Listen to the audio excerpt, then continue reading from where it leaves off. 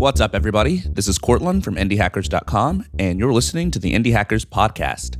On this show, I talk to the founders of profitable internet businesses, and I try to get a sense of what it's like to be in their shoes.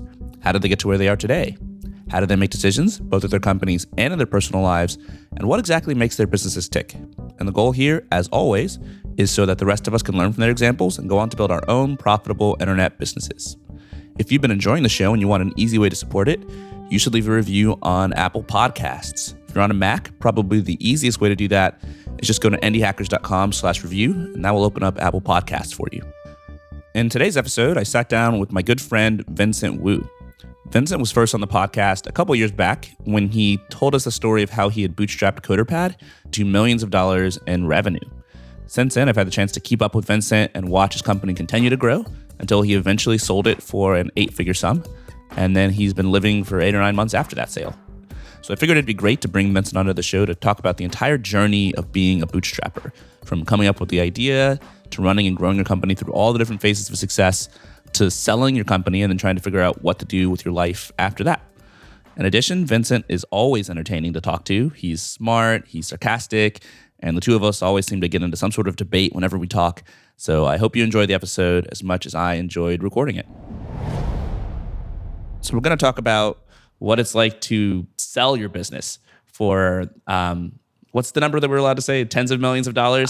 I'm allowed to say, legally speaking, that I've sold my business for tens of millions of dollars.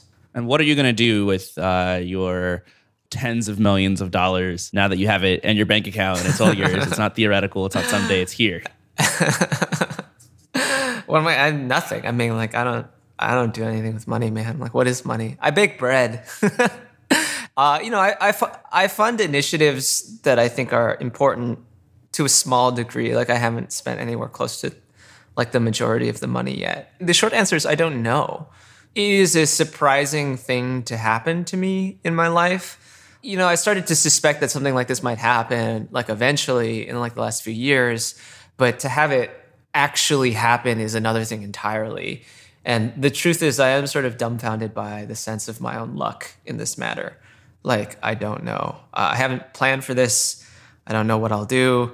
You know, I sort of assume that I will lose all of it sooner or later. I mean, it's been, 9-10 months since you sold? Yeah, that sounds about right. I think like fall last year, maybe. So, yeah. I think it says something about you that like that much time can go by and it still for you is kind of like a weird, surprising thing that like you've made this much money. Most people I know who sold their companies or had some sort of windfall, they're like super strategic about it. They're like, I'm going to spend the next 12.9 months planning exactly what I'm going to do with my fortune and invest it here and here. And for you, it truly just like, wow, look at all this money. My only plan was actually to learn to become comfortable doing very little.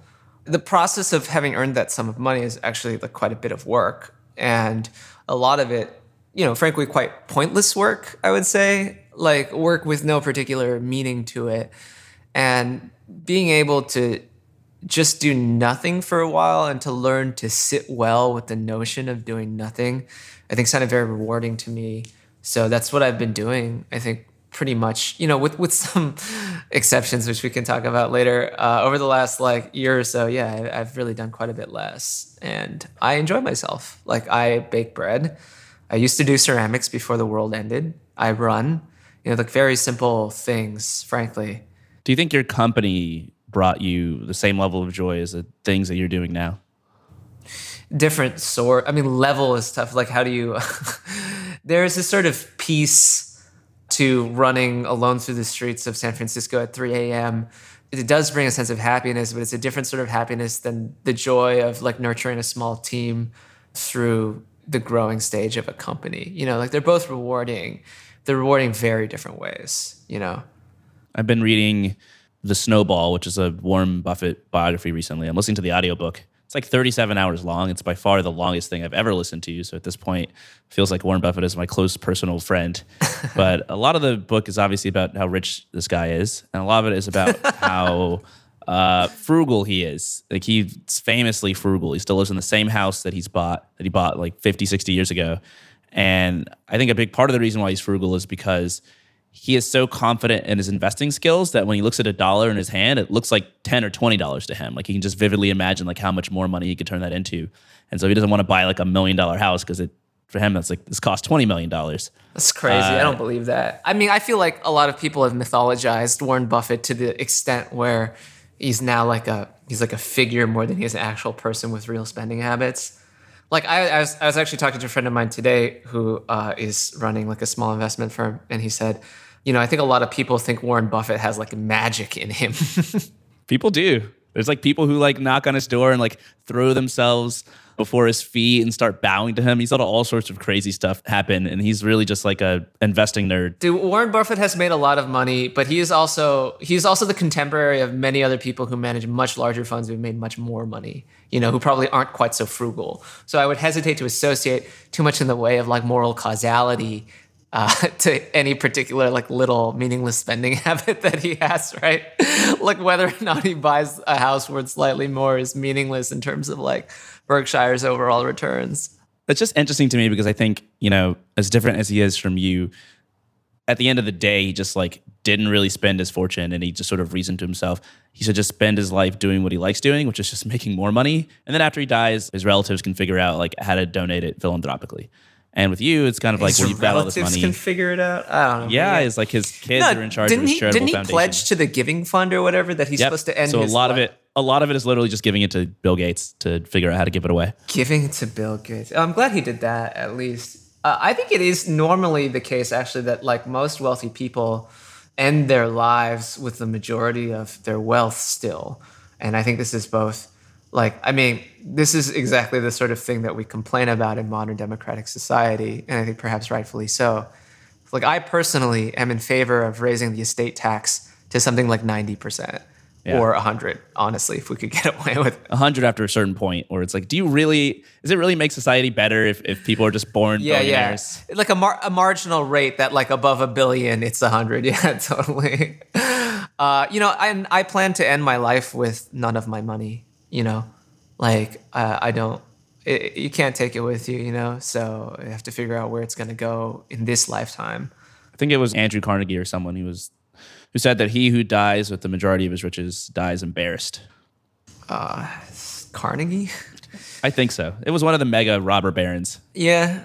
It's true. I mean, it's true that Carnegie did live in a time in which there was a weird sense of noblesse oblige among the very wealthy, even still, that we have since lost in the present day. So I could imagine Carnegie saying something like that. So let's talk about what you're doing with all this freedom. It sounds like the biggest thing that, the sale of your company has afforded you is the freedom to spend your time however you want to. And just like on Twitter, like every hour of every day. Totally. Okay, so you're on Twitter, and I know you've done some journalism. Yeah. Do you want to hear about the Lambda School story? Is that what you're asking? Yeah, tell us about the Lambda School story. I got interested in Lambda School just as a concept because the people who run it are so fucking crazy. About, I don't know.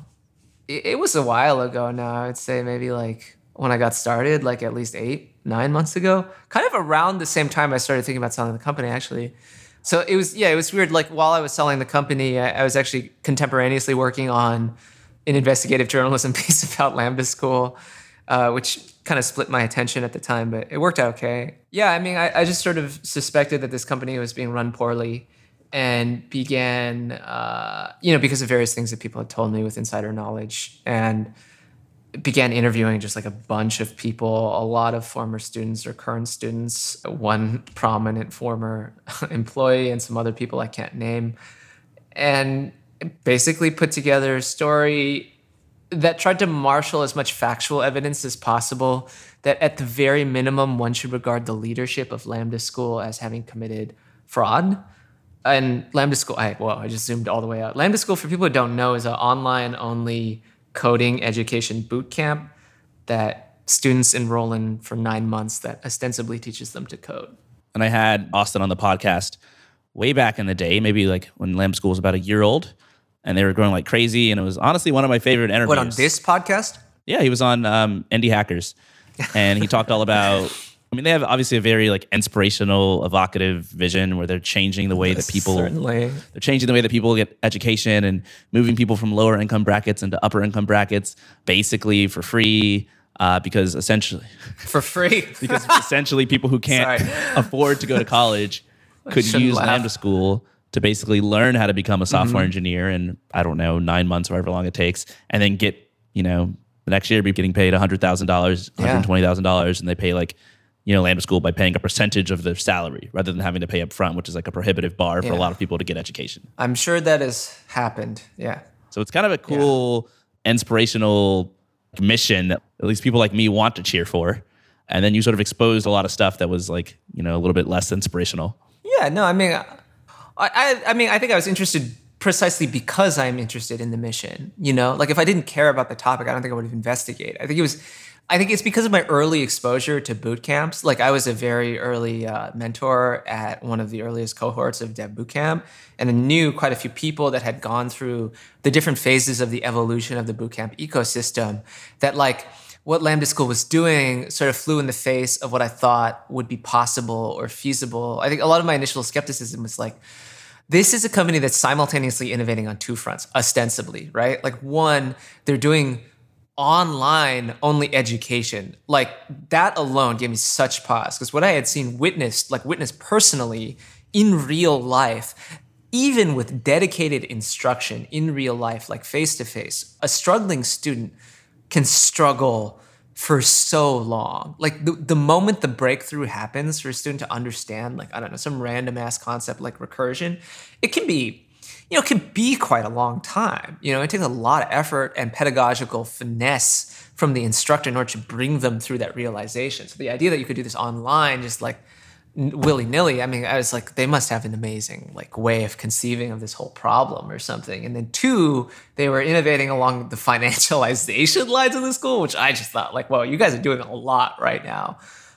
Where they don't charge any students up front and ostensibly claim only a portion of their salary after the fact if they get a job. And I was like, wow, okay. I mean, that sounds really cool, but like, how could this work? So there was a lot of like, how could this be working in the beginning? And then that initial skepticism compounded with just all the weird stuff that the leadership would say on Twitter that made me just feel like something was going wrong somewhere. The first thing that came out of my radar about you caring about Lambda School, which is we were talking about Austin on Twitter. And Austin is like a pretty unique tweeter. He's like, I've never seen someone who's been so enthusiastically positive about their own company and their own mission. Like he literally had a tweet where it just said Lambda School in all caps with like 12 exclamation marks after it.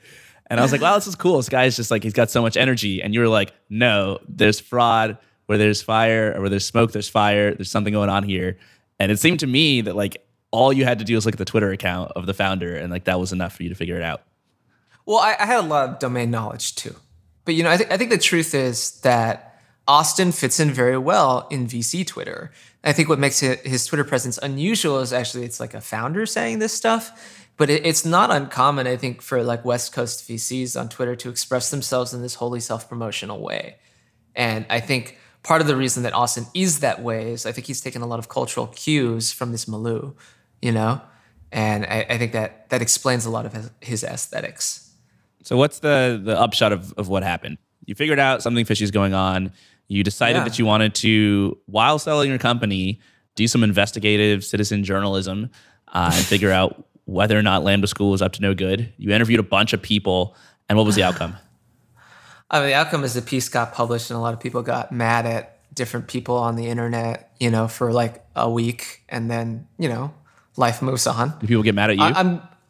Oh, yeah, a little bit. I mean, people got mad at each other. Some people got mad at Lambda School. It's like a shit. Like, you don't control the story once it's like on the internet. You know what I mean? Like, I just put it out there. I presented the facts as I had seen them. And, I provided the interview transcript with Austin, like the recording that we did with the interviews. I tried to be as transparent as possible. And now it's just out there. I've been given to understand from talking to, people with knowledge that Lambda School's corporate climate has changed a bit since the publishing of the piece. E.g., they've started to hire out around roles regarding like how to put it, curriculum quality. Yeah, that little thing.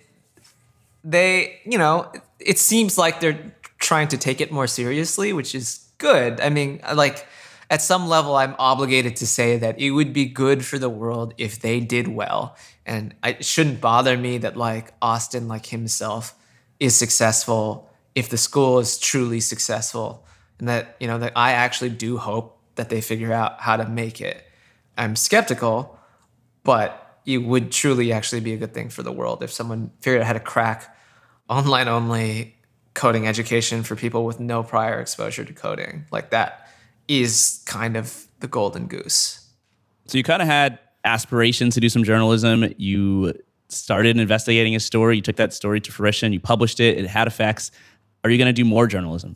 I don't know, man. Like, if you got any tips, anyone at home has any tips, go ahead and email me. My email address is me@vincentwu.com. If you know about some crimes, I'll take a look. I can't promise anything. But really it comes down to like, do I'll happily do another news story when the opportunity presents itself. And I had a couple opportunities present themselves, but I don't think any of them crossed over the boundary of newsworthiness. So I didn't fully develop them. I just kind of dropped the stories. I think Lambda School was a story where there was a clear newsworthy component that gave me the confidence to know that the work I put into it would reach people somewhere. But for most stories that you come up with, you have to pitch an editor. And like, I don't work for publication, so I'm like pitching as a freelancer, and that makes the bar a bit higher. Like you have to really sell like why the story is important. You know who else had a short stint as a journalist after reaching a pretty big financial milestone with his business? Warren Buffett. Oh, come on, man. What is this? Did he pay for this? Like, what's going on? I'm just noticing that, there's a lot of parallels between Vincent Wu and the life of Warren Buffett. And it might be because I've been immersed in this Warren Buffett land for the last 37 hours.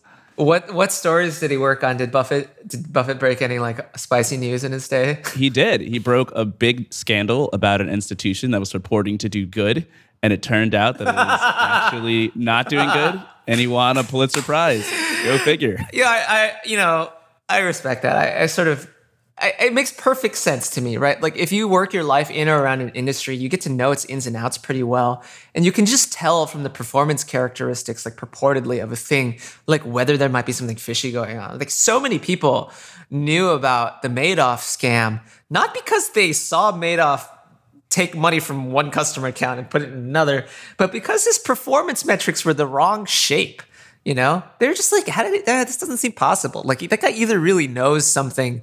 You can just tell. Yeah, like the knowledge, presupposing he's in possession of the knowledge that would allow him to do what he's claiming to do, why would he be doing what he's doing, like running a small family office, right? He would be doing something completely different if he was actually in possession of knowledge of that nature. So they could just tell, And I bet Buffett had a similar feeling. And I think had a similar feeling, So he broke the story on this charity called Boys Town, where they would take in underprivileged boys or something, and they give them a life and reform them and provide for them. And they were sending 20 million letters every holiday season to Americans all over the country asking for donations.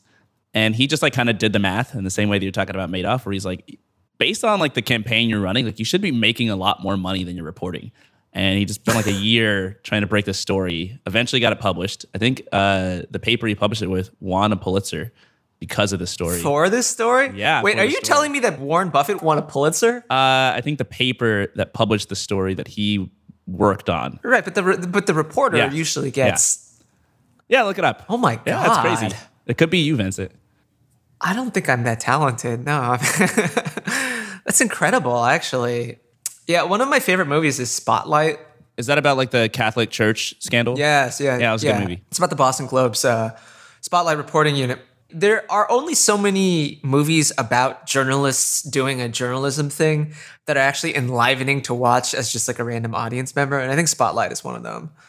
Like, I tried to watch like All the King's Men or whatever. It's just so boring. But like Spotlight is good. The pacing, Mark Ruffalo, the magnitude of the damage that was being done to society by the Catholic Church at the time, like all those come together. It's a great story. I mean, it's a tragic story, obviously, but also very well told story of journalistic courage in the face of overwhelming institutional social pressure to believe a certain story that was just not true, you know? Right. So someone who's worked both as an amateur journalist and obviously you started a successful tech business, what's your take on the current sort of tech versus media industry fight that's really been going on for 5 or 10 years now, but it's kind of blown up recently with all sorts of years?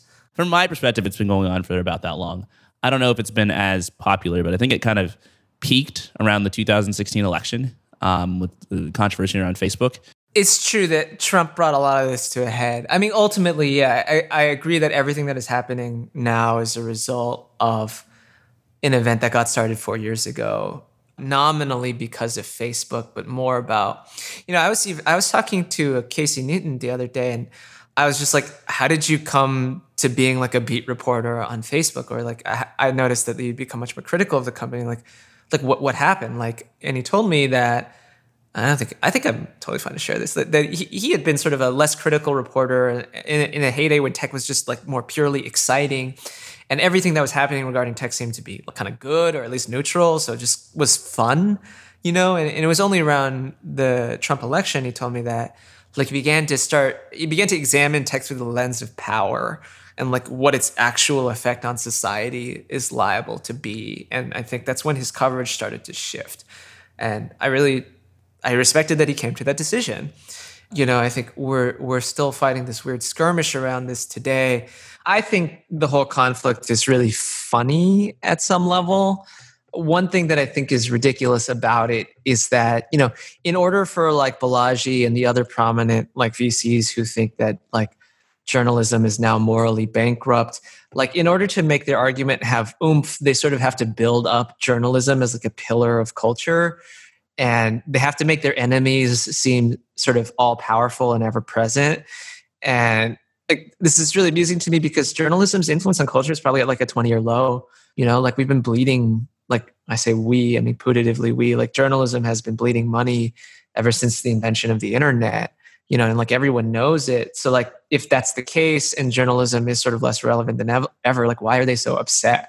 Like one imagines like if your model of the world truly is that a dying industry is out to get you for no particular reason, like why bother caring? I mean, I have an answer to that question, and it's a speculative answer, but journalism, well, not journalism, but the media, traditional media, and I think social media represented by tech are, I think, natural enemies. They're natural competitors. And I think just for purely logical business related reasons, it would make sense for any competitor to write disparaging things about their competitor, right? Like I don't agree. No, I mean, if that was the case, I think you would see more systemic action by both sides. But as far as I can tell, like the extent of the conflict has been limited to individuals having shit fests on Twitter. I think the vast majority of both tech and journalism doesn't give a shit about the other party. That's true. I mean, there's a reason why I think it started before 2016, which is there was, like, as you were alluding to in your conversation with Casey, a period of time where most coverage of the tech industry was very uncritical. It was very fawning. It was just like, look at these cool toys are changing the world, blah, blah, blah. And then around 2010, 2011, there was, I think, it became more clear that tech posed a pretty serious threat to journalism. So you have like the iPhone and the App Store and tech Apple. Tech is too broad a term, though. Like tech includes like Uber and like Yelp.com. So okay, let's put it this way: big tech, you know what I mean? Like big tech, like the companies that control the means of distribution, right? Like Apple, which controls distribution on the iPhone; Google, which controls distribution on search; Twitter, which is now like the place like where stories break. Tech media, like platforms. Yeah, the media has sort of traditionally been the distribution channel, and tech has increasingly become. I agree, but if that's your motive and model, you would expect conflict to arise directly between these platforms and journalism, which really hasn't been the case, with the notable exception of Facebook. Like the conflict as it's currently being driven in culture presently is being driven by weird venture capitalists, like of all people, to give a shit about this. It's not the people actually running businesses. I'll give you my sort of theory, and you tell me what you think, because you've had your foot in both doors. In fact, you might, from the way you're talking, you might identify more as a journalist now than you do as a tech founder. So essentially, if you are the media, you don't have that many weapons with which to fight tech, right? You have kind of only one weapon, which is your word. You can write stories, or you can hire journalists who have sympathetic views to what you want to write about. So you don't have to tell anyone, hey, write this hateful story about tech. You just look at somebody who doesn't like tech and you hire them, and now they're a journalist, and lo and behold, you get lots of negative stories. So, and on the flip side, tech's sort of, I guess, weapon in the fight is to control the distribution. If you're Steve Jobs, you tell the New York Times that you're going to take 30% of the revenue. You're not going to give them the email addresses or credit card information from any of their subscribers anymore. And like, you're suddenly an existential threat to them. Or if you're Facebook, you tell media organizations that you're going to limit which of their followers they can even reach, and they have to pay you if they want to reach. Can we just terminate this line of inquiry? This is not how the world works. This is far too conspiratorial. The amount of people that would need to coordinate to make this model of the world reality is infeasible. It's the exact opposite. It doesn't require any conspiracy, right? There doesn't need to be any sort of... That Apple thinks of itself as in relation to the New York Times in particular. It doesn't. That's the whole point, though. It doesn't. That's what I'm like. I'm saying none of the people, and like the idea that you would hire a reporter because they're critical of tech. Like, there are so few reporters that can only file tech stories. Like, they're so overworked. The vast majority of reporters are just trying to survive through any means necessary by filing their quota. It's so hard to make a living as a journalist that you would be selected for this very specific, almost petty attribute belies a conspiratorial mind of thinking about like what like journalism as a whole. Like, there is no Mr. Journalism. You know what I mean? Yeah, but the whole idea behind a conspiracy is you need a bunch of people in a room to get together to literally conspire, versus what I'm talking about. What you're suggesting is a mode where it's like you sit down and decide we're going to hire like, people who are unfriendly to tech. That's clearly, this isn't how it happened, because the same people who are filing anti-tech stories today were writing pro-tech stories 5 years ago. Some of the same They're people. the same people. No, for the large, like, these positions are so hard to come by. They're occupied by mostly the same humans. Well, I think you're a pretty good example. For example, like, you weren't a journalist 10 years ago. Like, today you are a journalist. Right. The story that you pitch is like a decidedly anti-tech story. And it's a good story. It's a story that should be published. Like, I'm not going to sit out here and say like tech should be exempt, should be the sole industry that's exempt from criticism. Like, I don't believe that at all. But I think that, essentially any media organization is going to want to write about certain topics. The idea that like media organizations don't have an editorial team that decides what do we want to write about and what do we care about and what do we think will be popular is... Certainly they do. I guess what I'm saying is like tech is a pretty minor concern of journalism. Like, journalism is I think tech just has a really inflated notion of how important it is to the rest of culture. Like, when I was pitching the Lambda School story, you understand, like, my story was delayed for like a month. The story was done, like basically done, like a month prior to its publication. What happened was like Washington, D.C. kept emitting news. Like, I was pushed back like week after week after week because everything in the world was more important than what some random tech company had done wrong. So this is where I think the tech side of things is like jump the shark, where essentially most of the VCs are talking about who complain. Their chief complaint was, I don't like the way that I was criticized. Yeah. Which is kind of like, well, no one likes being criticized by the media. Like, the problem is they draw attention to themselves in complaining about the criticism. Like, if they wanted to move past the criticism, the easiest thing to do would be to ignore it, because outside of their strange reactions to it, it's not really that much of a story, Like, wealthy people behaving badly, open any newspaper any day of the week and there'll be a story like it, Like, I think the opposite is also true. So, for example, there's this recent sort of spat over this app Clubhouse where some people were talking about they're criticizing journalists. And then like the articles that appeared in, I don't know what publication, were basically boiled down to how dare tech criticize the media. And it's like, it's funny because it's literally the same thing happening in reverse. I think you're reading that a bit. I don't agree with the characterization, but okay. Yeah. I think if you're like a prominent famous person and you go on the record criticizing almost anyone in a public forum, that gets reported. Like, if they were complaining about Donald Trump, or like, I guess more pointedly, like the Democrats, I guess, because that would be more unusual. Like, that would be reported too, and is frequently reported. Like, I don't think this is unusual. This is just normal journalism. Normal journalism is following around noteworthy people and waiting for them to say something noteworthy and then publishing it so that you can make your quota. Like, that's okay. Like, that's the system functioning. you know, in so much as it was a meta story that happened to concern journalism itself this time, like whatever, like who cares? Yeah, I think that you're right. I think there's also a lot of just like incentive caused bias. If you just look at what people's incentives are, I don't think you need any elaborate conspiracies. I don't think you need any sort of people meeting in a dark room. I think you think individuals are much more motivated by the economic incentives of their industry than they are in practice. You know, I think that the individual software engineer at Google doesn't care about the media. I think the individual journalist at the New York Times doesn't care about the tech industry. Yeah. I think the people who run those businesses, I think the people who invest in those businesses do care a lot. I think if you are the leadership at the New York Times, you care a lot about controlling the distribution of the New York Times. You care a lot about the existential threat of like distribution platforms being owned by tech. Sure, but I don't think that boils down into individuals. I agree that over a long time, this bias may present itself in one way or another. But I think for these individual spats that we are observing right now, they are so random and so untied to actually any economic stakes. Like if you look at what's like this whole thing got kicked off because of like the woman who's in charge of that Away luggage company did some crazy stuff like way back when. Like that's the impetus for all that. This is not even an important company.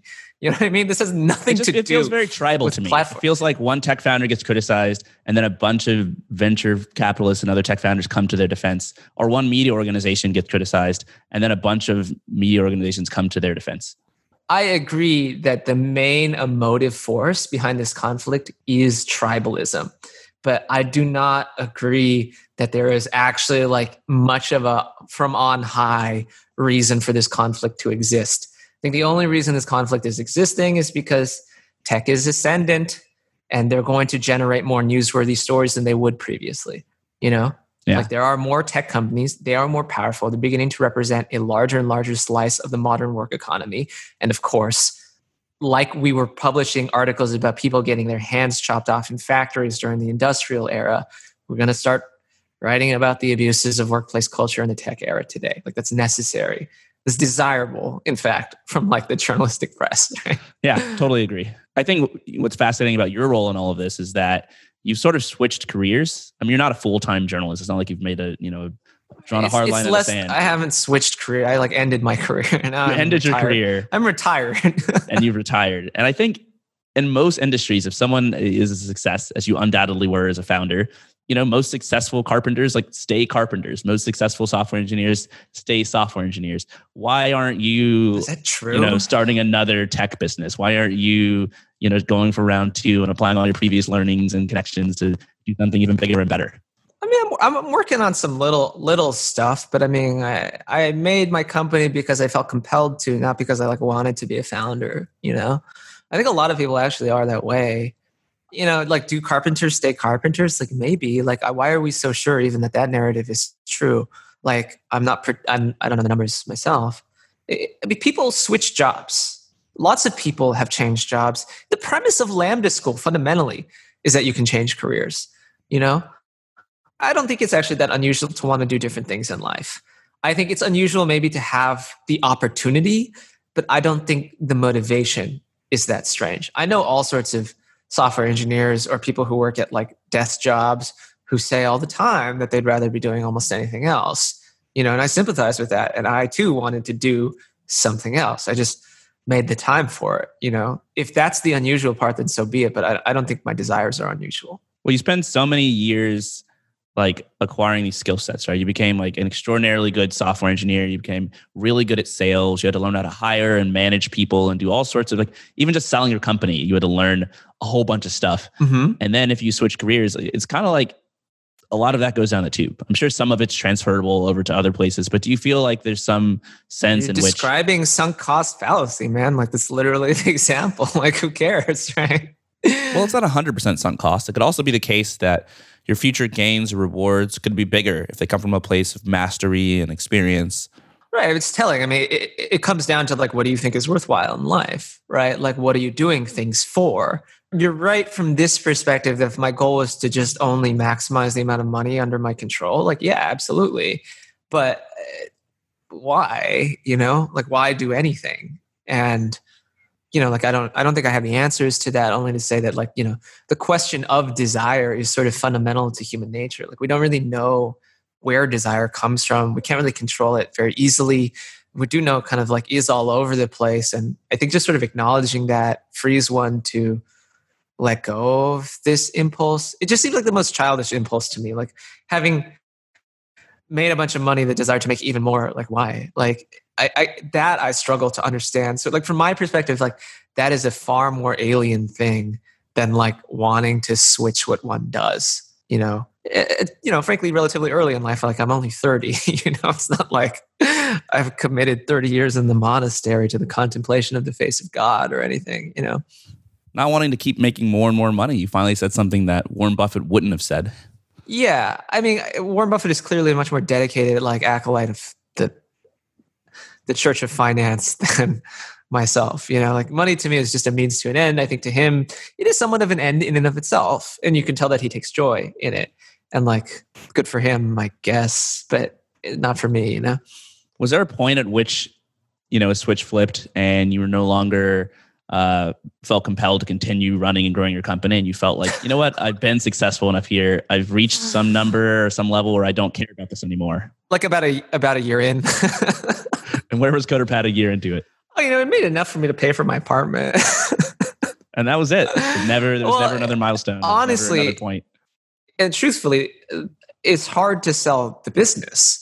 It's a buyer's market. And they sort of tell you this in the abstract, but the reality of it is it's hard to get a deal that feels fair. So it took a long time. I had said no to a lot of deals.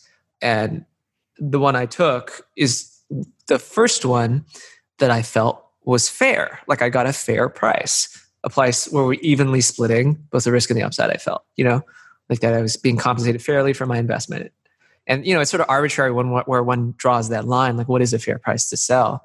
And it's a total soft science, but nonetheless, like I did it because I felt it was fair. And I didn't do it previously because all the offers that came to me were absurd from my perspective, I want to talk about that transition period because I don't believe that there's just like, you hit a point where it paid your rent and the next day you were ready to sell. Maybe that's true, but I think it's fascinating to look at it under a microscope because so many people are trying to start companies and they, quite frankly, would probably have a lot of trouble putting into words why they're doing it. Okay.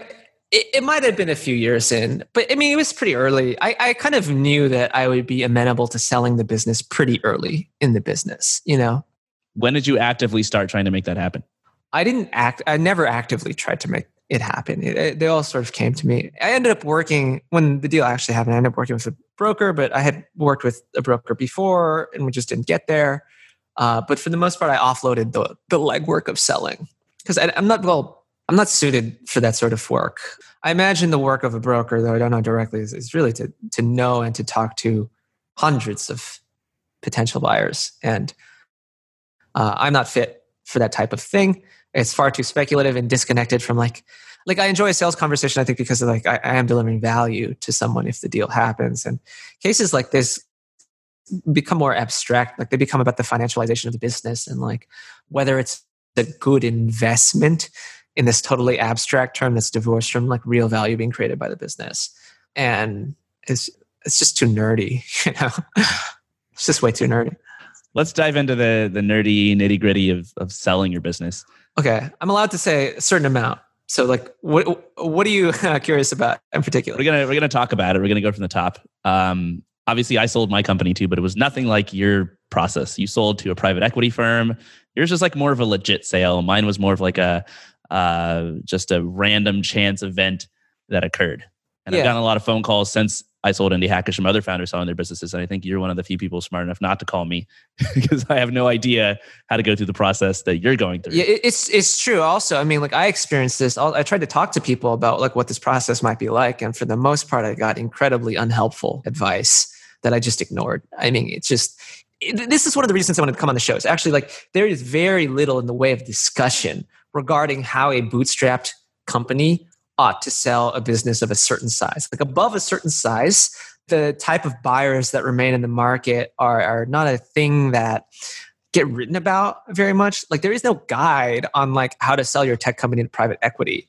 And often there is a bit of a stigma attached to that notion as well, and perhaps rightfully so. As I think on the high end of private equity deal size, like private equity can be very dangerous for society. The way that certain companies have been effectively looted by private equity is very concerning, and there's not a lot we can do about it.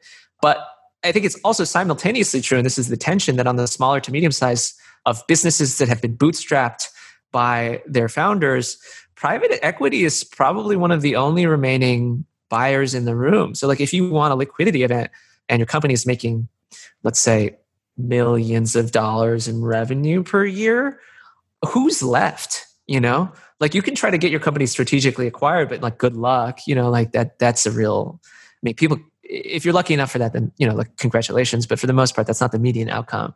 You know, like it's much more likely that I think your company sells to private equity. So like, what does that look like? Who are the people that you're talking to? What are their incentives? You know, not a lot is said about it. Do you think that having sold CoderPad to private equity, the company is in good hands? Like, should people go work there, or the customers? Oh, it's very good hands. Actually, yeah. I mean, CoderPad is actively hiring. Like, so one thing that's cool about private equity is their purchase of a company is it's like an express belief that the company is going to continue to be profitable and may grow significantly from the time of purchase, right? So whatever price I sold CoderPad for, my buyers think it's going to be worth more. You know, and like their purchase is proof of that. So CoderPad is hiring.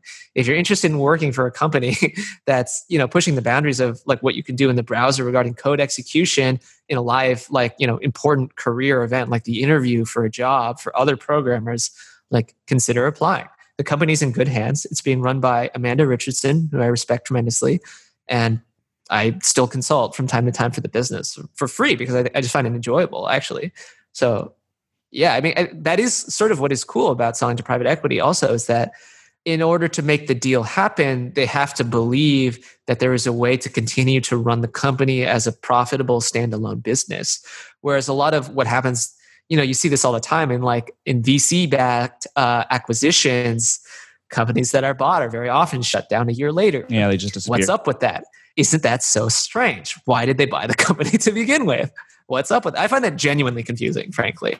I mean, it's just a mechanism to hire the people behind the company. It's a very expensive hire. I don't think it's worth it. You pay like a couple $1 million per employee just to hire, like insane. There's no way those employees are that good. My theory is what happens is people start these huge tech companies that grow super fast. In the early days, they're extremely picky about hiring. And then as they see their companies balloon to thousands of employees and the average quality of the average hire goes down, they start feeling emotionally distraught that they're not bringing in as good people. And so then they become willing to spend millions of dollars to acquire whatever the latest shiny thing is, even if they're going to shut it down, because they can tell themselves the story that now we've hired top quality people. Right, but if the idea, if the motive behind that is a disconnect between like the actual current employee base and like the employees that would be brought in via acquisition, there's no model of reality where those people would stay any length of time, right? Like your goal should be to actually like inculcate a sense of like trust in your employees and community. Not everybody's capable of long-term thinking. Well, I don't know. I guess what I'm saying is I don't know if I believe that theory. Like maybe. I think it's still pretty mysterious to me. I think people are just way more optimistic that these acquisitions will be strategic and will mutually benefit both companies and products, and that they always somehow forget that the reality is otherwise. That sounds right. I think they're just far too optimistic about acquisitions working out in that way. So tell me about the process of actually selling CoderPad. You said you didn't really initiate it. You weren't like super actively making it happen. Were buyers coming to you or were brokers coming to you? Now and then, yeah. So the way that I ended up I sold my company eventually through the brokers FE International. And the way it came to that is some random guy. I think like I really ought to remember his name, but I think he was like an early Instagram employee or something like that. It was just some random tech guy that had made some money off of like equity at like a somewhat large company. And he was trying to like buy his own tech company to operate profitably, and the guy had something like $1 million, and he wanted to buy CoderPad. I was like, "Look, dude, I don't think we can make a market here." And he's like, "No. I'll get like a bank loan. Like, I'll get a bunch of money together. You can also like just sell a portion of your company." I was like, "Dude, like, it's not going to work. I appreciate it's very flattering, but like, I think we're both wasting our time here." And then we stopped talking. And then later he was like, "Hey, you should consider working with FE International. I use them to buy a company that I'm running now, and I'm very pleased with it." And I was like, wow, okay, I guess I'd heard about FE through Patio 11. And, the guy introduced me and then we got to talking. I got the sense that they were professional enough to get the job done. And I told them what my price was and they got there, we talked to a variety of buyers and so forth and ended up with the buyers that we ended up with. How'd you come up with the price? How? I'm just going to see what I can say here. Without revealing too much, I decided on what felt like a fair multiple of revenue at the time. I've talked to some of the aforementioned people who've called me to try to figure out their own acquisition. And one of the things that always comes up is basically this process of negotiation. How am I going to get the price that I want? And it usually sort of more from how am I going to get the price that I want to? How am I going to make as much money as I possibly can during this negotiation? Because the upside is always kind of uncapped. Like you don't really know how much someone might be willing to pay you. Wouldn't say uncapped. Yeah, there's a cap for sure. No one's going to pay $1 trillion for your like rinky-dink to-do list app. But like if you think you would sell it for $1 million and it turns out that someone agrees to $1 million, the sort of normal thing to do in that situation for most people I've talked to anyway is see if they can negotiate higher, right? If someone agreed to this price, like why can't I get a higher price? Yeah, I think maybe you're getting the wrong impression. Like it was work to get to the price I picked. I can't say too much more than that, but like let's put it this way: if if offers abounded at the price that I had initially chosen, I would revise my choice. You would have gone upwards. But, I chose what was a fair price. And fair in the sense that was what the market eventually considered fair, which is to say it was the tip of the market making price. It's where supply and demand just crossed. So I think I correctly assessed what a fair price was because it took a while to get to that number. That's pretty impressive. So you didn't like adjust the price during the conversations. You determined a price and then talked to enough people until you found someone who would match that price. Correct. And you could make the argument perhaps I did leave value on the table, but I suspect if I did not a lot. How many people would you estimate you actually had to have conversations with before you found a good buyer? I can't really get into this, but more than at least a few, And what were those conversations like? Like working, I guess, with FE International, they were probably introducing you to a lot of buyers. Yeah. So the nature of the relationship through FE was I kind of would be shepherded around as like the eclectic founder, and they would initiate the discussions. Like they kind of have a stable of people that they talk to who they know like to buy things. And when they judged the relationship to be perhaps serious enough, they would bring me in, and the buyers would have individual questions for me, as well as a sort of sense of laying on hands, right? And then I would give my opinion after the meeting and sort of move on. But for a lot of it, I was, I was pretty actually clinical about it. I was like, for a lot of buyers, I was like, I don't know if they're going to get there, but if they get there, like I'm fine with it. That was mostly what I had to say. Like I wasn't negotiating usually as the principal. And that is, I think, one of the nice parts about working through the broker is you can each point at each other and say like, hey, it's their call, like when they need to make it my fault, they can say, hey, like, Vincent says, or when I need to make it their fault, I'm like, right. Hey, the brokers say, and so for most of the lead up of the process, I was not negotiating principally. Yeah. I just bought a car a week and a half ago, and in every car buying process, there's like a negotiation phase. And like, of course, the salesperson who's talking to you can't really agree to your request. They have to go back to talk to someone in the back room. Yeah, there's no one in there. Has all the power. There's like a mirror. Well, this guy, he actually walked and talked to someone, but they weren't talking about anything related to the price of the car. Yeah, they were talking about sports. And then he would come back with some counter offer that was like, oh, it's just above what you asked for. What I love is I love that this behavior is universal in all negotiations. Like you're right, like in sales, like I did this all the time as a person who sold services to companies. It works. I don't know that it does. It's almost like expected. Yeah, it's hard to tell a little bit, but like everybody needs to go and consult with someone before agreeing or whatever. I think part of it is the desire not to let the counterparty know that you can be convinced by argument, Like if they say something that does convince you, even then you still want to be like, look, I got to ask someone. And then you come back and say yes, even if you agree, like it's just appearances. It's a desire to save face, I think, somewhat, and also a desire to like reserve bargaining power for yourself later. Because if you show that you are in charge, then I think the nature of the conversation can change to be more personal. Like they can give more personal appeals to you. Like, come on, don't you think that? And if you want to be able to agree out of politeness in order to sympathize with the customer, right? Like, don't you think that, like this price is a bit steep? Like, I want to be able to say like, yeah, I understand. But if I'm also the principal making the decision regarding price, I have to follow, yes, I understand and that's why I'm giving you a lower price. But if I'm not the principal, then I can say, yes, I understand, but I'll see what I can do, And I think being able to divest yourself of responsibility there is very powerful. It just feels easier to tell somebody no when it looks like you tried and you had some other recourse and it wasn't really your fault. The funny thing is anyone who's participated in any of these negotiations now knows that this is a fiction. Like, this is one of those societal fictions that we all agree to, we all agree that if you get invited for dinner at someone's place and maybe you haven't been before, you bring a bottle of wine, even though they probably don't want the bottle of wine that much. It's just one of those things, like we've just decided that this is how it is.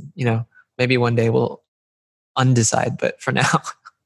So when you're selling to a private equity firm and you're having these conversations, is any part of it like actually in person at their office, or is it all sort of virtual through your broker? When they became serious, when feasible, would meet people in real life. I mean, a number of times, Thomas Smale, one of the co-owners of FE International, would drive me down in an Uber to the South Bay. It was like being taken to like a family meeting by your dad. He was like my dad. He's like, he looks older than me. I think he is a bit older than me. And he's a very dad-like figure. Yeah, he's also a previous guest on the podcast. Totally. Yeah. He does the whole paternalistic thing quite well.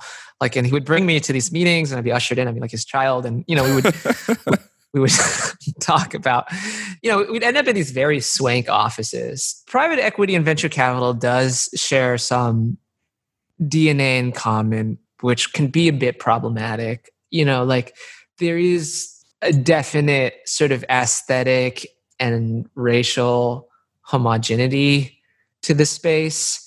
And many of their offices feel very similar, like just like all this like very expensive wooden glass paneling, some sort of weird light fixtures, and like a receptionist who will ask whether you want coffee or tea, and if coffee, like what sort of coffee and with how much milk and so forth. It's just like an experience I don't know if you're used to. They all dress a certain way. There's a lot of the classic finance outfit with the vest and all that. And we did a few of those and they were interesting, but not super memorable. Like they all kind of like jumbled together in my memory. I think a lot of it is them trying to assess whether you'd be the kind of person who would deceive them about like the viability of the business. I think they're trying to get a sense for whether like, the business will continue to grow. Like their chief concern is that they might buy a business that was actually not that great, And one way to assess that, and I think venture capitalists and PE people in this space maybe share this in common, is by assessing sort of the founder's temperament, whether they believe that founder would have created a viable business, because they can only know so much from numbers, And so I think part of that experience is like appearing, rightfully confident that you've built a good business and, answering their questions, plainly and truthfully. Frankly, I just told the truth. There was no dissembling on my part.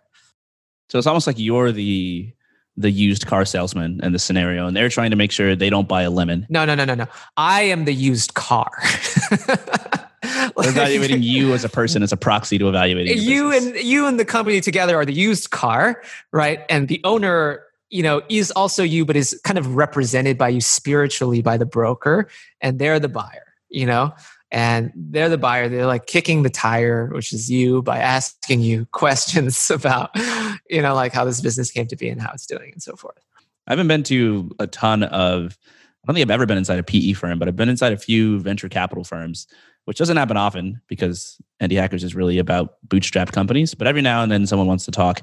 And I observe kind of the same homogeneity where all the offices are pretty lavish. They're strikingly lavish. Yeah. Yeah, strikingly lavish. Like they put a lot of thought into that. Spent a lot of money on it. They almost always have like an absurdly attractive receptionist for whatever reason. It's just like consistently, it seems to be the case. This is consistent with my experience as well, but I didn't want to mention it. Yeah. Why do you think that is? I don't want to get into it. It's like, it's gross. I mean, it's like, I don't want to, let's move on.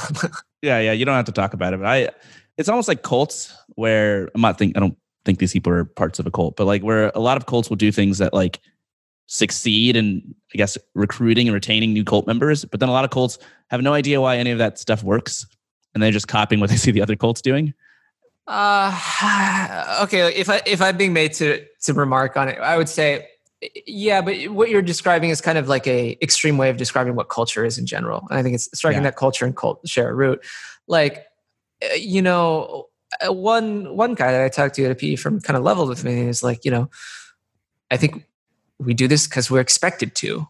And at some level, I agree that is part of why they do what they do. And I think finance, if it's unusual among industries, I think is unusual because the nature of its competition is more zero sum than in other industries, And I think because of that, people are a little more risk averse socially, at least because anyone could end up at any other firm at any other time. So kind of fitting in with everybody is a useful career attribute.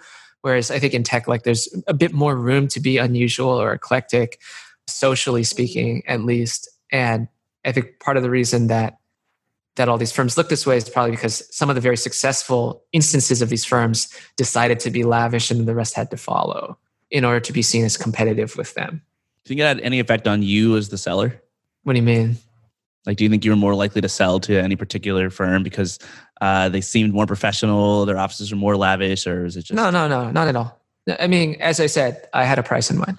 Let's talk about the alternative to negotiation. Like, let's say no one meets your price. You shop it around, no one gets there, no one gets close, but you're still Vincent running CoderPad. You're still in the position that you were apparently a year or two after you started CoderPad, where you're, more or less having fun running it, but you'd also be happy to sell. What would you do in that situation? So I was in this situation for quite a long time, right? Like every time I attempted to sell the business and did not succeed, that was the situation I was in, right? And as I saw it, I had a few options, right? Like option one is like try to sell the business. Okay, option two is continue to operate the business, which is what I did nominally. Third option I considered was like, attempt to install a new general business owner manager in my place, give them a financial incentive to run the business well, and then retire and draw down like an owner's dividend effectively from the business. So, that's a possibility, but difficult. Option four, maybe try to promote someone from within the company to give them increasing amounts of executive authority to the point where I can do less and less.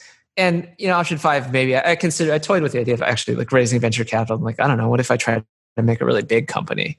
That just ended up being way too much work. So what I mostly did was just continue to operate the business and try to give my employees a bit more latitude. I started to offload some of the things that I found more tedious to do as the owner of the business, and hired more professional services as well. Like more advanced accountants and lawyers and so forth. That helped quite a bit. It's funny that you considered, at least it's on the table, to maybe raise VC. I've heard. Yeah, I talked to a couple of people. But it's too much work. I've heard a few people sort of espouse this philosophy that you shouldn't start a bootstrap company because it's about as much work as trying to start a unicorn company. But if you succeed, the rewards aren't as great. What are your thoughts on that? Couldn't be more wrong. I mean, it could be more wrong, but it's pretty wrong. Are they crazy? Like, why would I have a counter? Like, what are they talking about? Like, why would anyone say that? Doesn't that sound crazy to you? It does sound crazy to me. I wonder what your take is on why it's crazy. I mean, just because it's untrue. Like, what are the ways that it's untrue? Like every way imaginable. Do you understand how hard it is to raise venture capital? Like, holy shit. Like, it's a months long process at the end of which you have to do even more work. And you're constantly racing against the clock because you're incentivized by the system to never be profitable, which means you always have a timer.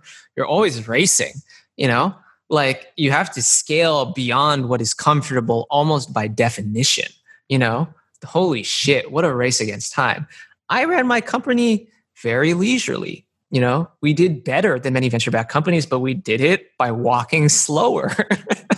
Like you can ask my employees, but I mean, for the most part, they had a pretty leisurely time.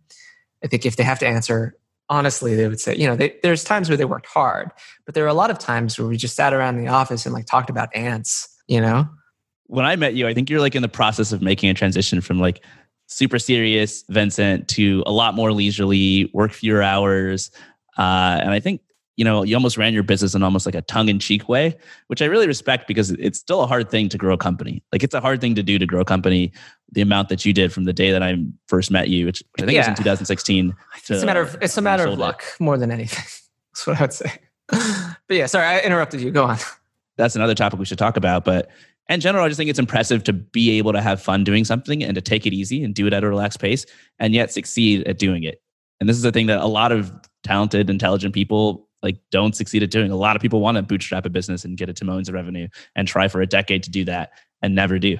I wonder if it's because the nature of wanting to start your own company kind of selects for like highly ambitious people. And highly ambitious people tend, I think, to be less comfortable taking it easy. And I'm kind of like a weird in between. I think I'm like right on the edge of like the kind of person who might start a business, like on the more leisurely edge. I don't think you could get much more leisurely than me and still want to start a business. Yeah, I think it's a demographic issue more than anything. I think a lot of people who do successfully run businesses could do it by taking it much more easily. And I think a lot of them come to that point in old age or when they have children, for instance. But I think initially, I understand. Like, I mean, you're right that like in the beginning of CoderPad, I think I was much more serious about at least getting the business planted.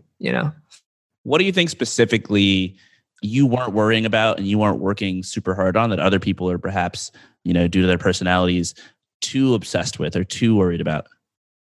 Oh man. I mean, metrics. I think I made a very conscious early decision to not have metrics.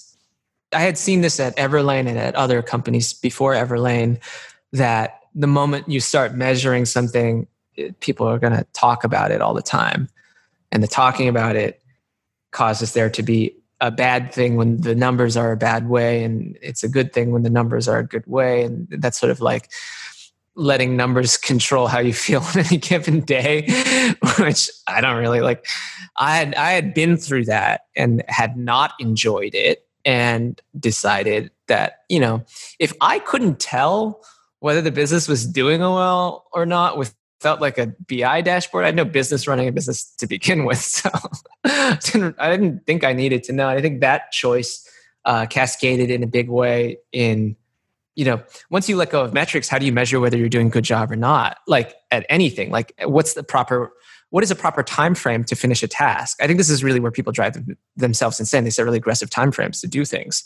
But like, if you don't know how much money you stand to lose or gain, like you have only this rough notion in your mind, everything becomes fuzzier. You could be like, oh, this could take a couple of weeks or maybe a month or two. And like, once you let go of this notion of precision and measurement, I think it becomes a lot easier to just like float along and just do things daily. We got about as much work as we were going to get out of ourselves if we had been a lot meaner to ourselves anyway, Yeah. What about on the topic of luck? Obviously you're a talented guy, but we've talked about this before and you've told me that you think the amount that you have gotten lucky exceeds the amount that you have talent by far. Yeah. The reason CoderPad worked is because the idea for CoderPad was correct. Everything else from there, anyone could have implemented. I mean, a modestly talented programmer of sufficient motivation could have done CoderPad, given the proper formulation of the idea. The proper formulation of the idea, I don't know where ideas come from. Like, I don't know where thoughts come from. I'm not in charge of that. Like, people just have thoughts. Like, I was in a place in my life where I just happened to have been interviewing a lot. And I thought about the nature of interviews almost by a matter of curiosity. And like, I came to the idea for the business. Like, it could have very easily not, had something else distracted me, So it was like the right time and place to have had the idea for the business. And then I had it. And I had no control over that. When I say luck, that's what I really mean. Like, I had no control. Like, the part that mattered, I was not making a choice about. And the part that mattered by far was coming up with the correct idea. The execution is, whatever. That's fascinating to me for so many reasons. The first being that it's the polar opposite of the common trope that your idea doesn't matter. It's all about the execution. You're saying your idea is what carried, the bulk of your success on its back, and that execution almost anyone could have done. Yes. Why do you think people say the opposite? Why do you think people worship at the altar of execution so much? Oh, man. The cynical answer is because it is more flattering, right? Like if you have done something that is good, you wish to believe that you did it because you were good. And being lucky is not thought of, at least in Western society, as being good. Hardworkingness is. So people wish to attribute the virtuous attribute to themselves rather than the arbitrary attribute. In some instances, this is correct. Like there have been companies where the principal virtue was execution.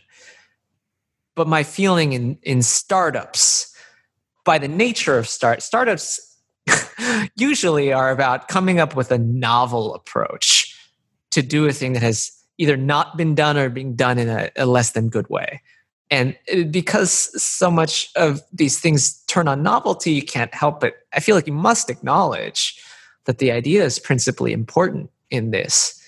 And, you can start with a bad idea and get to a good one, but it's still the idea. And I agree that in some cases it was not, an idea alone was not sufficient, but it was always necessary.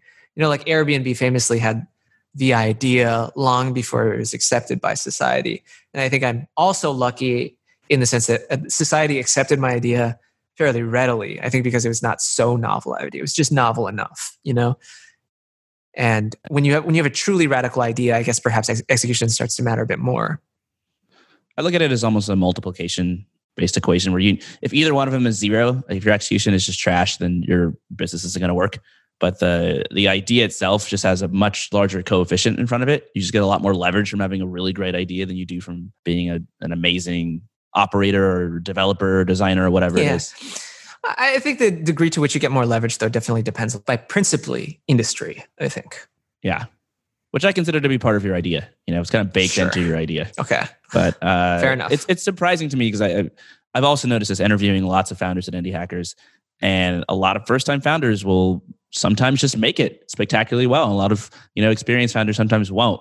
And the first-time founders, it seems like they're almost inexorably carried on the wave of like a few decisions that they made right in the early days, often without even thinking about those decisions very critically, or doing any sort of like business school analysis on whether the idea is going to work. They just happened to pick an idea that maybe was aligned with their passion or something they heard about or something that they cared about, and it just worked out really well for them.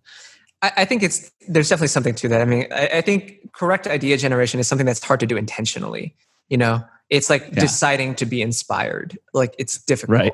Some people can sort of do it. I think if you're very practiced at it and have done it multiple times before, like I think professional musicians can kind of like engender ideas because like the experience of having inspiration has become more of a routine in their mind. But like, I think for business, it really is truly, for the most part, like you just got to have a random idea, and you can't force it. Like it has to be something like that you care about at some level. Yeah, the thing that's probably more under your control is recognizing some signs of like an obviously bad idea and being able to eliminate certain ideas that you might have otherwise worked on for like a year. But it's really hard to just out of the blue generate a great idea. Hard is the language of difficulty. I prefer to use the language of luck. I'd almost choose words like blessed or like divinely chosen, like the language of the Greeks. Like they had a cognitive model that like allowed for gods to step in and change human cognition. I think while that's literally probably not true, the model of thinking about it I think is more pleasing. Or models what actually happens. I mean, oddly enough, more accurately, You're divinely inspired by a muse. We don't have control over the origin of our thoughts to such an insane degree that it's a wonder that people can have a consistent frame of view about the world at all. Like it's a miracle that memory works, Like this is truly astounding. And I feel like we could have like an hour-long conversation on this topic, and we probably will at some point. We have this fiction that like, that you are your thoughts and they come from a place that reflects who you are. And at some level that's obviously true, but it's also obviously untrue, that you can't choose what thought to have next. I mean, this is going to turn into a discussion about free will. Oh yeah. Sorry. We don't have to do this. We don't have to do this one. Sorry. No, we can do this like over some of that bread that you're baking someday. Sure, totally. But I feel like we've gone for a long time. We've explored what it's like to be a founder who sells your business, and then takes on other careers and sort of reflects on what it was like to run a business. Well, you should give some color here too. Like, you are also such a person. Hey, the show's not about. This is not the Cortland Allen episode. It's the Vincent Wu episode. I know, but like in so much as your experience is relevant to the topic at hand. I mean, like, do you not talk about these on the episodes? Not much. I mostly just talk about you and other people. So for the audience, this is the last episode of the Indie Hackers podcast. And, Cortland's moving away from San Francisco. I understand. Cortland, what's going on? Yeah, the second part of that statement is true. I'm moving away. I hope it's not the last episode of the podcast, because that means something's going to happen to me. Why? Where are you going? I'm going on an indefinite road trip is what I'm doing right now. It's mostly... Why are you doing this? The genesis of this is that I've been on a few longish, like 3 to 4 week trips in the last year. And during every one of those, like, I just liked my life a lot better than I liked my life in San Francisco. Wow. What turned? I don't think anything turned, really. I just think that, if I put on my sort of analysis hat, like, obviously traveling is fun. Being exposed to new and unique situations is great, and it's enlivening.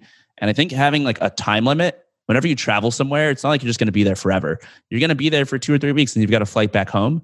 And I think just having that time limit forces you to get out and do more things than you would at home. So in San Francisco, it's like, oh, I've got years here. Like, it took me like 4 years of living here before I ever went to Alcatraz. If I was just visiting San Francisco, I would have just gone to Alcatraz, gone to the Redwoods, like hit up some of the coolest restaurants. I just would have lived a much more active life.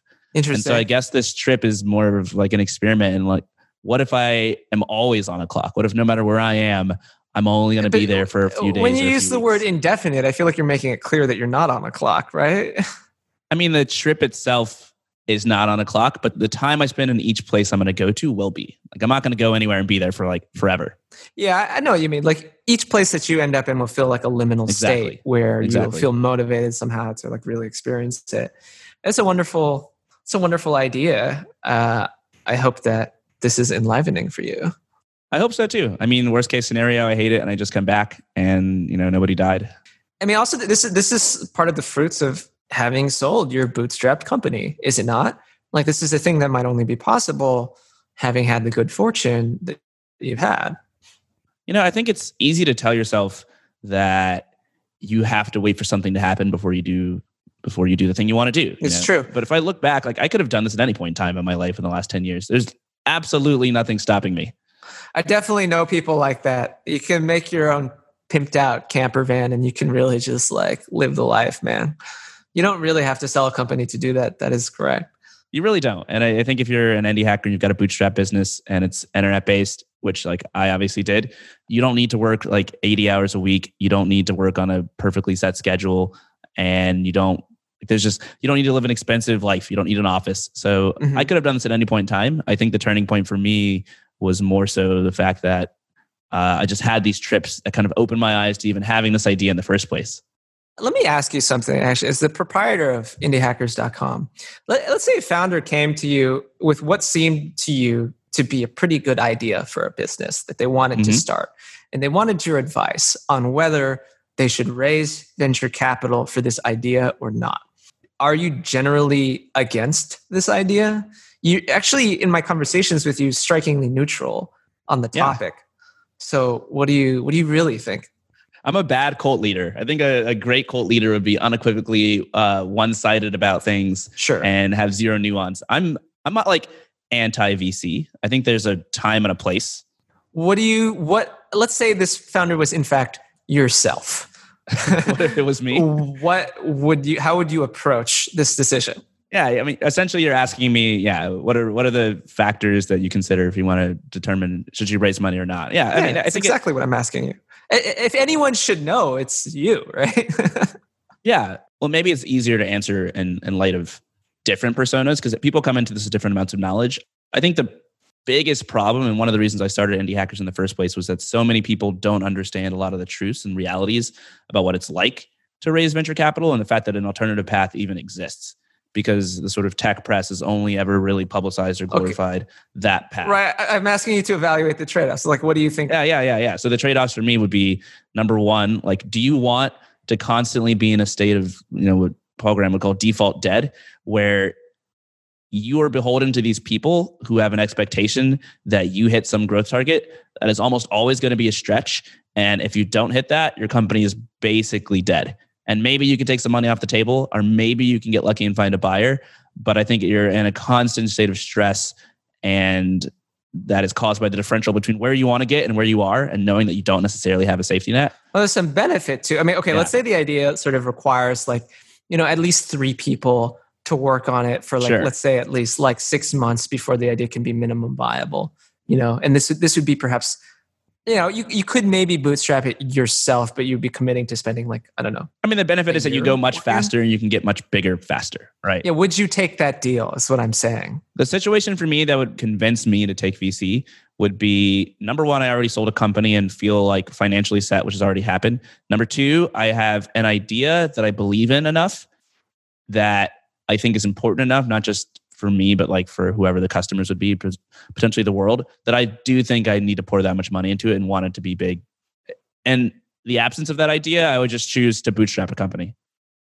Well, I mean, putting VC into it is not putting. It's not putting your own money. I mean, it's actually other people's money. So it's like less. It's risk averse in that sense, right?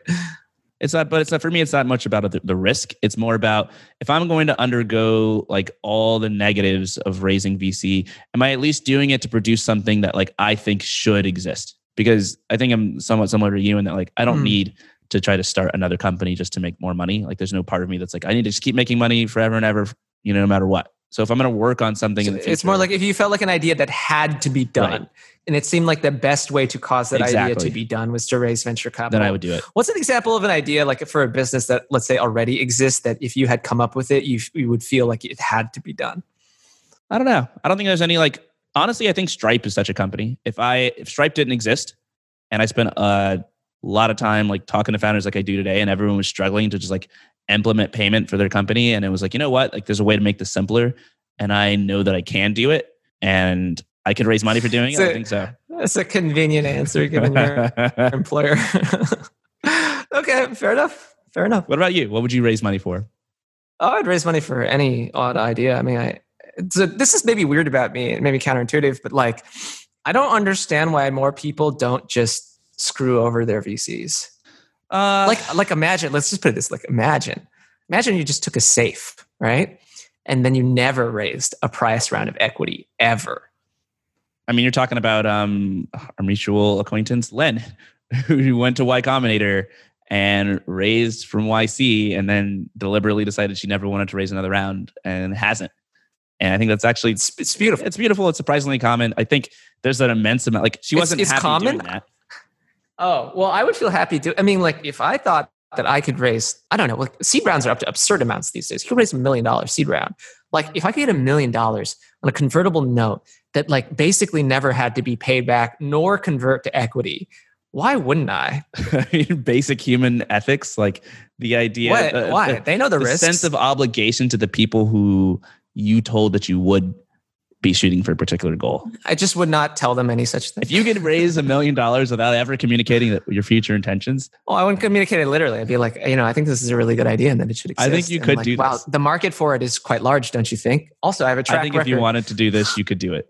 I think if you really wanted to, you could. I think in reality, a safe would still convert when you eventually sold the business anyway. I think it would be difficult to actually get away with it entirely. But I guess I mean in the lighter sense that even if you sold a price, let's say you sold 20% of your company for quite a lot of money or whatever, you actually are under no real legal obligation to run your company any particular way. They can't outvote you. I know a lot of founders who run VC-funded companies are in I would say a miserable emotional state, and 100% of their concern comes from like just the built-in like human sense of obligation to another person. This person put money into your company, they have faith in you, and if you're letting them down, it just feels bad, especially for like the conscientious types of people who become founders. Like they don't feel bad that they're letting down their employees. They feel bad about all of the above.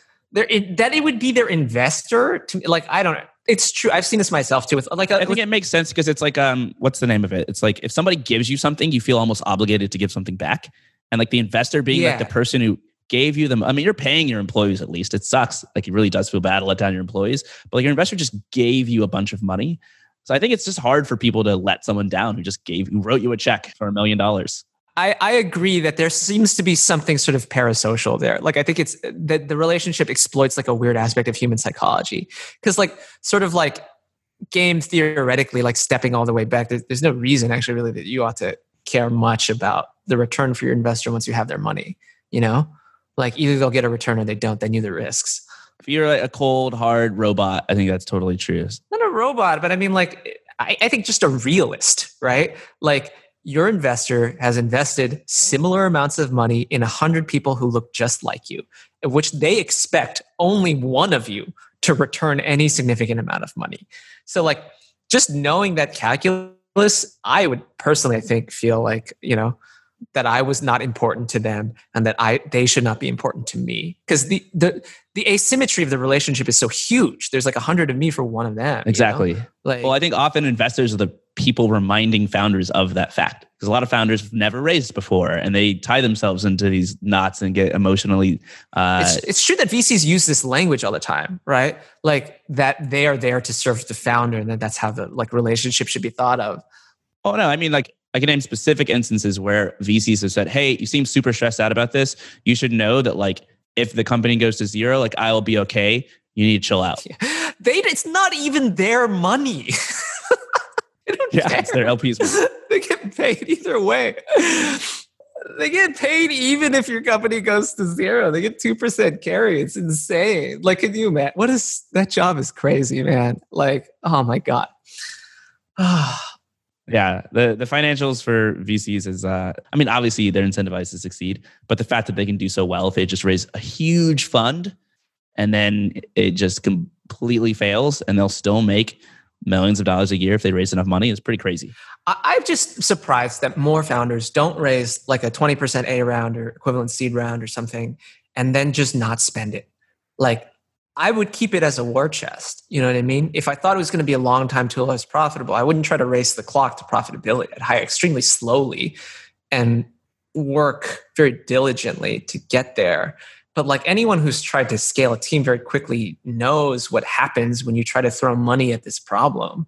You know, like it doesn't work that great. What happens is 9 times out of 10 or 95 times out of 100, the company fails. And the other 5 times, it hopefully becomes a unicorn and the investors make their money. No, I don't even mean the company sense. I mean like in the human sense of hiring a bunch of new employees and trying to get them coordinated around a novel mission is really hard.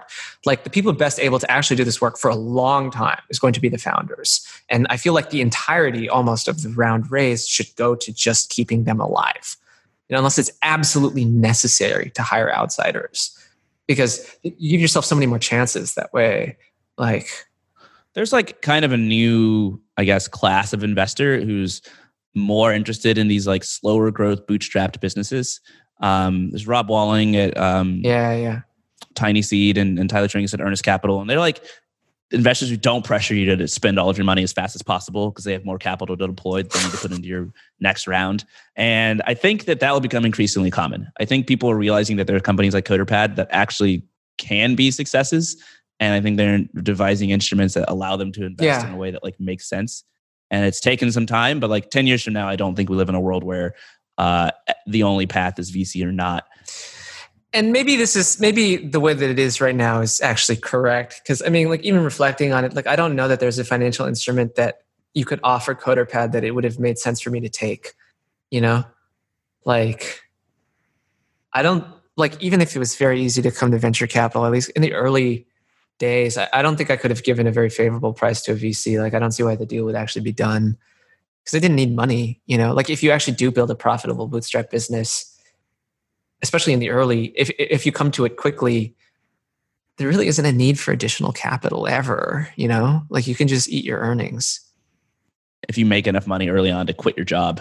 But I mean, like there could be something in there where you could, I think most of the proposals now depend on the investors being able to correctly predict with a high degree of, like a high percentage of success, which companies can return their capital.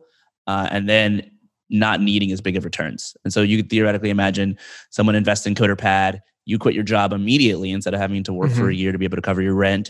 You get to profitability faster. After a few years, you return all the money that was invested. And I guess what I'm saying is even in that situation, Like if I could convince an investor that like return on investment in that case was highly likely, that means I have already convinced myself, which means I should be willing to eat my own savings, which I, for the most part, was willing to. So like, it doesn't seem like it'd have to be a huge amount of money for almost no price at that time in order to get someone in my position to yes, You would have to calculate that the cost of continuing to work at your job and eat through your savings is less painful than the cost of giving up a percentage of your business to an investor. Yeah, it's such a tough calculus to make on the part of the founder. Like I would default to no deal, Yeah. because the benefits are not obvious. I mean, the cool thing is we get to see this experiment play out. We get to see lots of people making this decision right now. And like another year or two, I'll be able to have them all on the show and be like, how did it go? Do you regret it? Will you do it again?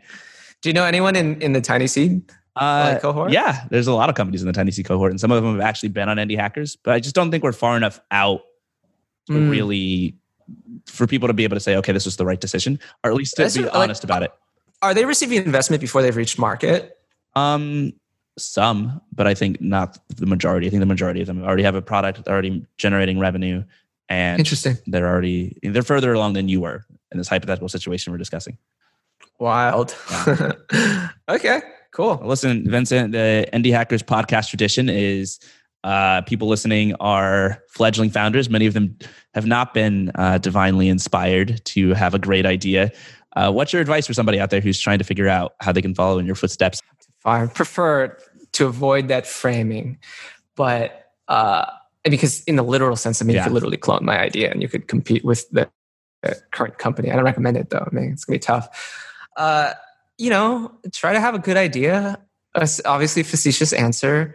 You think clearly about like what value you're providing to who and to whether there are enough of those people and whether they're willing enough to part with your money. Think about whether ideas like yours have been tried and whether they have failed or not prior. Because the truth is, all of this advice is advice I did not follow personally. Right. Like the annoying part is like I was certain. Like I was always certain, maybe because of hubris, maybe because I was correct, but like it's hard to convey the sense of certitude I experienced.